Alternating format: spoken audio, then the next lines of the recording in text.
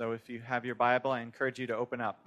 Hebrews chapter 12. We're looking at verses 1 to 13 this morning.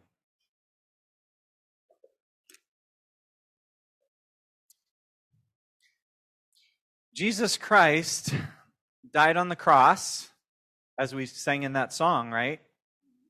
Died on the cross so that you could be blessed. Jesus Christ suffered on the cross for you so you don't have to suffer. Jesus Christ gave up his comfort so that you can be comfortable. Jesus Christ endured the hardest of experiences so you don't have to experience any hardships. Jesus Christ endured trouble so you can have a trouble-free life. Jesus Christ endured the worst of struggles so you can be a soft, spiritual couch potato. Right? No? Well, that's what a lot of American Christianity teaches. And it infects all of us to some extent because it's so attractive. It's so American. Oh, how we'd like it to be true. And oh, how often we live as if it were true. And so we avoid suffering and trouble. We insulate ourselves against it. And when we face struggle, we complain about it bitterly. And we pray for ourselves and we pray for one another like crazy that the trouble would go away. I remember talking to a Filipino Christian once, and they said the difference between the way you Americans pray and the way we Filipinos pray is when there's trouble, you pray that the trouble would be taken away quickly. And we pray that we have strong backs to stand up and endure in the midst of the trouble. Well, the Bible is firmly on the side of the Filipinos on this one. It says that when we do have to endure hardship, we should consider it as God treating us as his children, and that we should respect him for it and submit to it. As a kid, I remember having a friend. I was maybe in junior high, maybe 5th grade. And this friend's mother was probably still in her 20s, and she was fun. She was great. She let him go where he wanted. She let him stay up as late as he wanted. She let him eat whatever he wanted. One time I stayed overnight with him, and we stayed up till 2 a.m. watching TV and eating candy and potato chips. It was awesome. And I thought, I want her to be my mom. No rules, no boundaries, no parenting. Do you remember when you were a child and your parents disciplined you? I'm not talking about abuse or harsh, controlling parenting. I'm not talking about tragic cases where parents are cruel, where they're violent or spiteful, and if that was your experience, I'm so sorry. What I'm talking about, though, are average parents who do their best to set boundaries and to deliver consequences, albeit sometimes imperfectly, when those boundaries are disobeyed by their children. And sometimes as kids, or especially as teens, we aren't happy about that parenting, are we? That discipline. We feel resentful sometimes. We feel they're being unreasonable.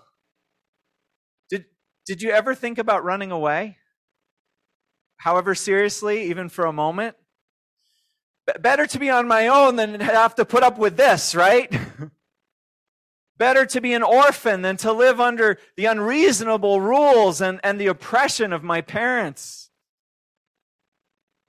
Well, that's how some of us feel spiritually about God's parenting. When we want God not to discipline us, not to let us go through hard times. We think maybe it would be better to just stay clear of God, to live as spiritual orphans, so to speak, so we don't get disciplined. And this is the situation that today's passage is speaking into. So let's take a look and dig into it. We're just now at the end of the Hall of Heroes in Hebrews 11, that great chapter of faith that we looked at over the previous few weeks. We heard stories of all these great men and women of the Bible who were heroes of faith. And their examples were meant to encourage us, to challenge us to be people of faith too.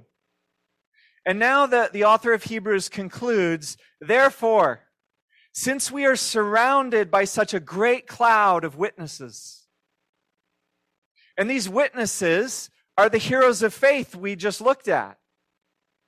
They're not witnesses in terms of them being spectators, as if they're witnessing us and our lives, but rather they're witnesses to us by their lives and by their examples.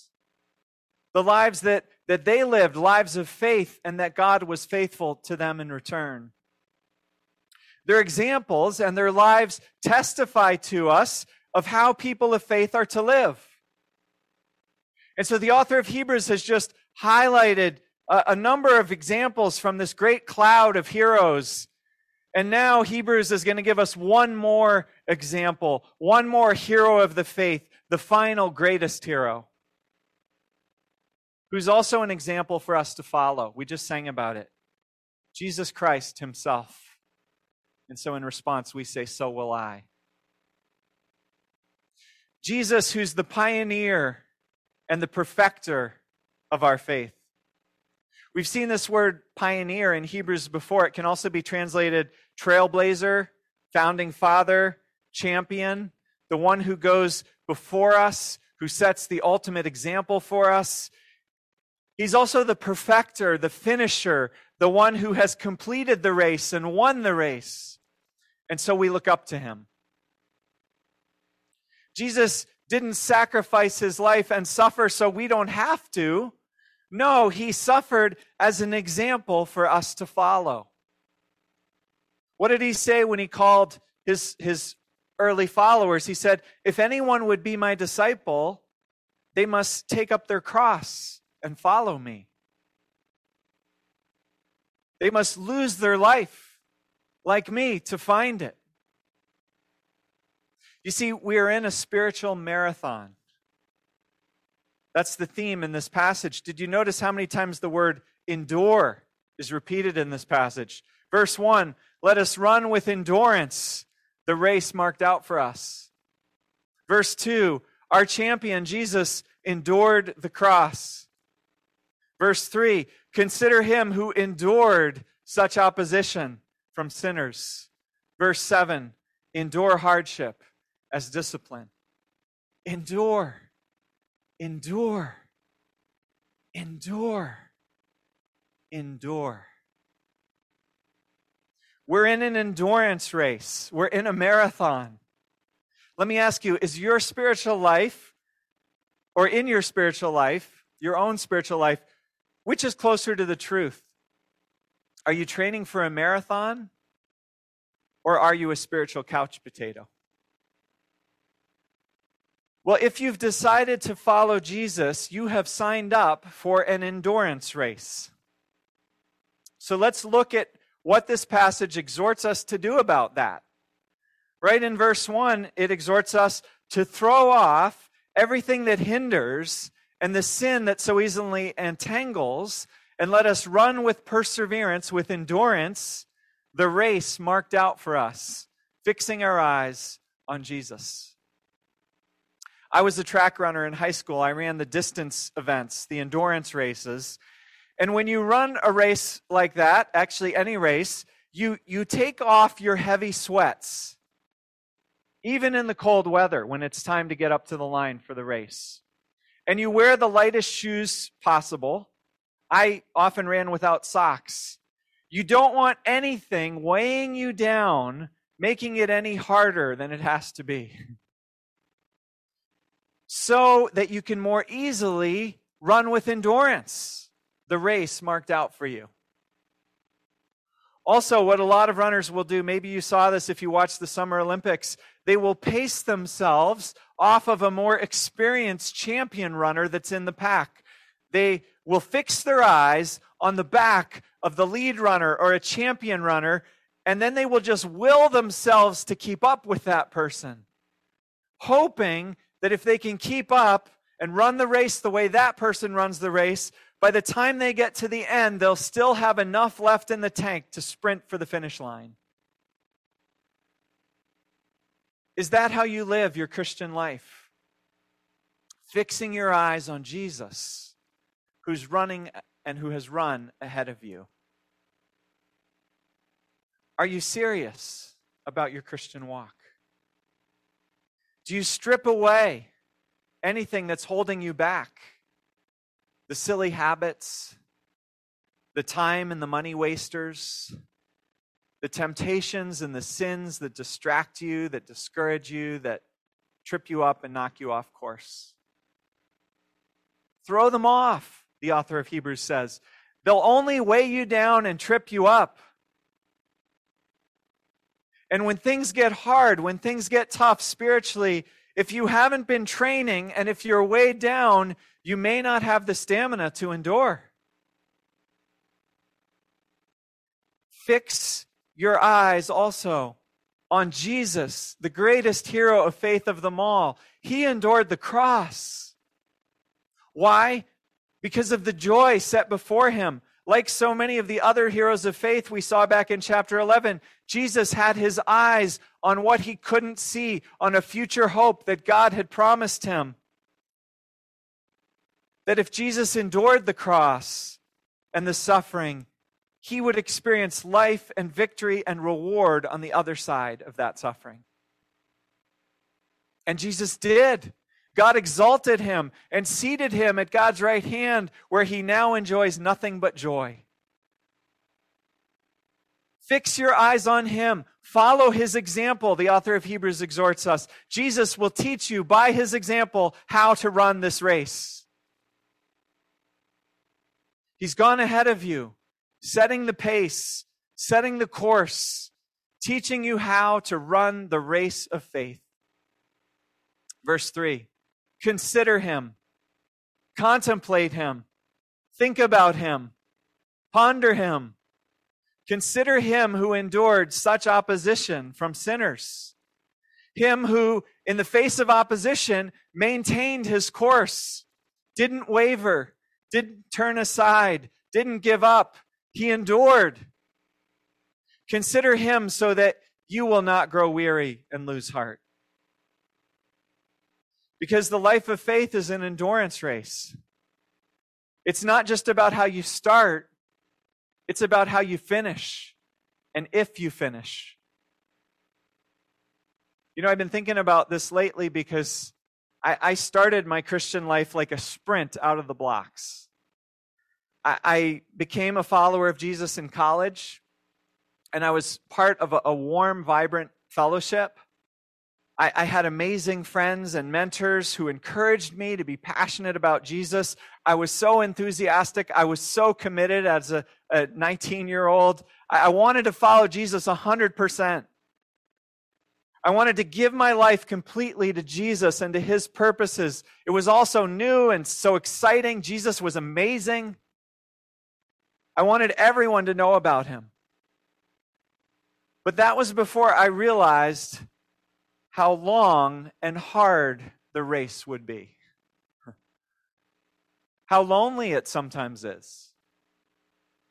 And through what rough terrain it sometimes leads. The idea of running a marathon is one thing, but the experience of actually running it is quite another, right? And so I've experienced getting discouraged. My passion has grown cold at times. My commitment has wavered. I've been hurt. I've been disappointed by God, by God's people along the way. And sometimes it feels like my pace is more like a limp than like a sprint. And I have to ask myself, am I going to finish well? Am I going to cross the finish line strong? That's what gets remembered in a race, right? How you cross the finish line. I have to remind myself of the lesson that Bruce Springsteen taught us in his classic song, Glory Days. That we can't just wistfully live now on the memories of the past glory days. The past is in the past. Today is a new day, and we've got to find a way to live our best life now. Because God isn't going to evaluate the race I've run just by how I began it and the passion and the commitment I had at first. No, God's going to look at the whole race, and especially at whether and how I finish the race. The life of faith is a marathon, not a sprint. Listen to verse 4. In your struggle against sin, you have not yet resisted to the point of shedding your blood. The author of Hebrews is addressing this to his or her first hearers. They've struggled, they've persevered through a lot already. If you remember back to chapter 10, verse 32, the author reminded them, remember those earlier days, after you had received the light, when you endured, there's that word again, in a great conflict full of suffering. Sometimes you were publicly exposed to insult and persecution. At other times you stood side by side with those who were so treated. You suffered along with those in prison and joyfully accepted the confiscation of your property because you knew that you yourselves had better and lasting possessions. The author of Hebrews is saying, you have endured in the struggle before. You have entered into it. You have endured suffering. But thus far, it hasn't gotten so hard for you that you've had to die for your faith. You haven't yet been called upon to make the ultimate sacrifice for Jesus like Jesus made for you. Incidentally, this line leads many scholars to suggest a date for the book of Hebrews, a date it may have been written. Assuming it was written to the house churches in Rome, we know from history that they faced persecution under Emperor Claudius. In 41 AD, Claudius persecuted and expelled all the Jews, including the Jewish Christians, from Rome. They were then later able to return in 54, and they lived in relative peace for a time, until the reign of terror by Emperor Nero in the late 60s. At that time under Nero, many Christians were rounded up, they were fed to the lions in the arena, they were burned alive as human torches in some of Nero's outdoor garden parties. So when Hebrews warns you have not resisted to the point of shedding your blood, it's an ominous foreshadowing, maybe written in the early 60s, that things may well get worse. And they're already getting rough again for the original hearers of Hebrews. That's why Hebrews was written, to encourage these followers of Jesus in the face of mounting pressure and persecution not to give up on Jesus, to hang in there, to be faithful. And the author of Hebrews knows how necessary this is because even tougher times are ahead.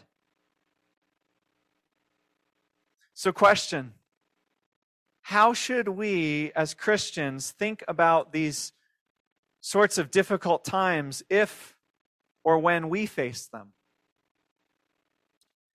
Maybe some of us today are afraid of tougher times, of persecution to come, as we see what's happening in our nation. And as Paul DeVries put it last year, the velvet persecution we've already experienced. And our instinct is to do everything we can to make sure this won't happen to us. And so we fight tooth and nail against our enemies, our political enemies, our ideological enemies. We fear that they'll take away our freedoms and persecute us for not going along with their agenda. And we resent them for opposing us, for trying to take away our easy spiritual couch potato existence that we've enjoyed for so long. And we think we're standing up for our faith or for our country that we love. Well, ironically, the Bible we claim as the source of our truth actually points us in a very different direction. Verse 7, it tells us simply, endure hardship as discipline. Realize that you have a good Father who has not lost control of the world, and who, because he loves his children, disciplines them by allowing hardships and struggles into their lives, even to the point of their being required to shed their blood for Jesus. Now, discipline can mean a couple things. It can mean punishment. It can also mean training and correction. And it's this second meaning that seems to be the emphasis here, training and correction. Remember, we're training for a marathon, for an endurance race. And our Father wants us to finish it so we win the prize at the end, the joy at the end. And so we need training, we need discipline. We need to not be couch potatoes, but disciplined athletes. And the author of Hebrews is saying the hardships you endure are part of that training. Many of you probably saw back during the Summer Olympics in Tokyo, Simone Biles surprised the world by stepping out of most of the gymnastics events that she was favored to win. And this enabled some other U.S. gymnasts and other gymnasts to step forward and to shine. And one of them was Jade Carey. You may remember she won the gold medal in the floor exercises for the U.S. And one of the unique things about Jade is that her coach is her father. Now, to be an Olympic gymnast means putting in approximately 10,000 hours of training to get to that elite level. And many of these gymnasts are competing in their teens, so think about how quickly they had to put in those hours. That generally means training 30 to 40 hours each week. Now, you can imagine being a child, being a teenager, and on top of school and homework, you're heading to the gym often twice a day for 3 to 4 hour workouts, even on weekends. Can you imagine the training, the discipline, the workouts, the weight training, the endurance exercises? If you look online, you can find Jade's brutal ab workout, and you might want to try it. I haven't tried it. And some days, I'm sure, if you're Jade, you whine and you complain, right? You're a kid. Or she was. She's, I think, 20-ish now. And you want to rest. You want to be with your friends who are going to a movie, who are having fun. But your coach, in this case your dad, has to tell you to go to the gym for another hard workout. Come on, keep at it. Press through. You're training to be a champion. Jade's dad isn't making her do this, putting her through pain, putting her through hardship because he doesn't love her. Rather, and here Hebrews applies this to all of us, verse 7. What children are not disciplined by their father?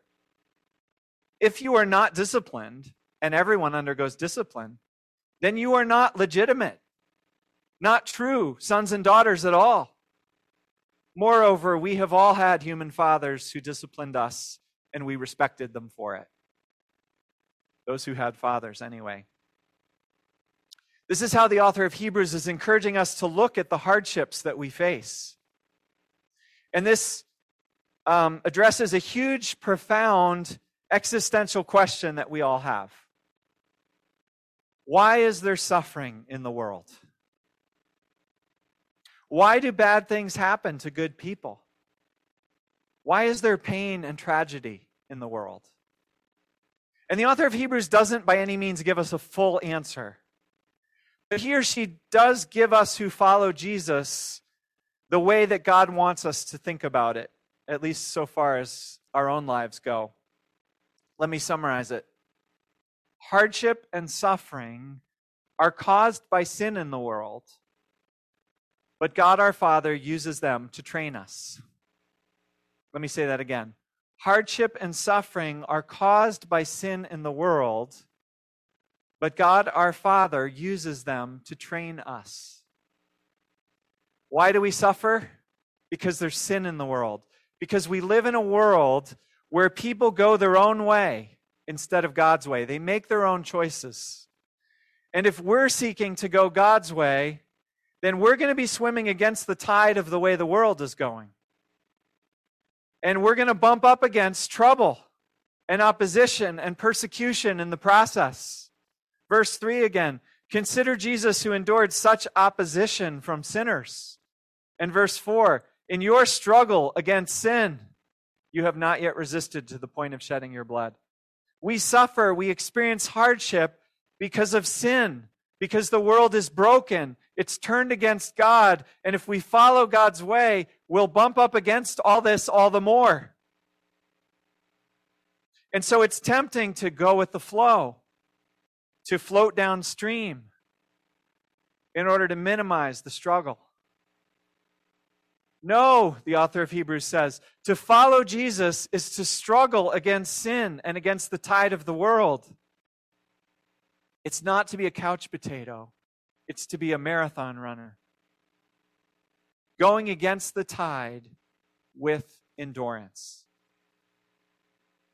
Why do we suffer and face hardship? Because of the sin in the world and because as followers of Jesus, we're struggling against that sin. But there's more. God, as a loving Father, actually uses that suffering and that hardship to train us and to discipline us so we are better able to complete the race. Just like Jade Carey's father. Our Father is also our coach who loves us, who wants us to run well so we finish well and so we win the prize at the end and get to share in the joy. And so the author of Hebrews says, view the hardships you face as discipline, as training to help you run better. As a kid, I wished I had a mom like my friend's mom who let me do whatever I wanted. She was okay if we watched TV all night, if we drank soda and we ate potato chips. But now I see that the way my own parents parented was much better. Because they weren't raising me to be a couch potato. They were disciplining me so that I would become a person of character. Yes, it was unpleasant at the time, sometimes painful. But it's the only way we grow. In fact, if you give in to the desire that I occasionally had as a kid to escape my parents' discipline, if I had run away from my parents, what would I be? I would be an orphan, parentless. And orphans, if they're out on their own, they don't get disciplined. They don't have parents to tell them what to do and what not to do. And back in the first century, in that time and culture, Hebrews alludes to this when Hebrews was written. Often illegitimate children didn't get parented either, especially by their fathers, who often took little interest in them. Is that what you want? Is that who you want to be? The author of Hebrews is asking. To be a fatherless couch potato, a spiritual orphan, unknown and unloved by your Father in heaven. And so, do you want to be someone not raised right or not raised at all? No, better to have a good father, a father who loves you, even though with that fathering comes training and loving discipline. And so what is God our Father's goal for us? What's his vision for us? What is he training us for? It's something better, believe it or not, than a gold medal in gymnastics at the Olympics. Verse 10, God disciplines us for our good in order that we may share in his holiness. And verse 11, for our Father's discipline produces a harvest of righteousness and peace for those who have been trained by it. That's what hardship will produce in our lives if we endure it as the Father's training. A harvest of righteousness and peace. God's training through hardship as we persevere will actually produce in us a life characterized by peace and by righteousness. You know, speaking of fathers who discipline their children, my father exemplified this harvest well. He died at about 60 years of age of cancer, sadly. But when he died, he was not afraid. He didn't have many regrets. He was at peace with God, and he was at peace within himself. He knew he was going to a much better place. And though he was super smart and had a great work ethic, he didn't die successful career-wise or wealthy particularly, because he hadn't run after those things. He was content with his life, and he was surrounded by people who loved him and admired him. Because he wasn't selfish, but was giving and loving and considerate. And so he had an impact on a lot of people. He was a person of character. He was a righteous person. Not perfect, but a person of character. A person who, through the hardships of life, had learned not to be selfish, not to be spoiled, or to have things his way. And so he could look beyond himself, and he could seek to be a blessing to others, and he was. He wasn't perfect, like I said, by any means, but he wasn't a spiritual couch potato either. He was a marathon runner, and he finished his race well. Because God had disciplined him. God had trained him through hard things that he went through. And God, like a good father, had used those hard things, those sufferings of his life, to accomplish this. That's how God works. That's what Hebrews tells us. God our Father wants to make his beloved children like his firstborn son, Jesus. And God uses the struggles and the sufferings of this life to do it if we persevere and if we endure. And so in conclusion, verses 12 and 13, therefore, runners, strengthen your feeble arms and your weak knees. Make level paths for your feet. Fix your eyes on Jesus and keep running the race he has marked out for you. A race that leads us through hardship and suffering, but leads to peace, to joy, to righteousness, to victory in the end. Let's pray.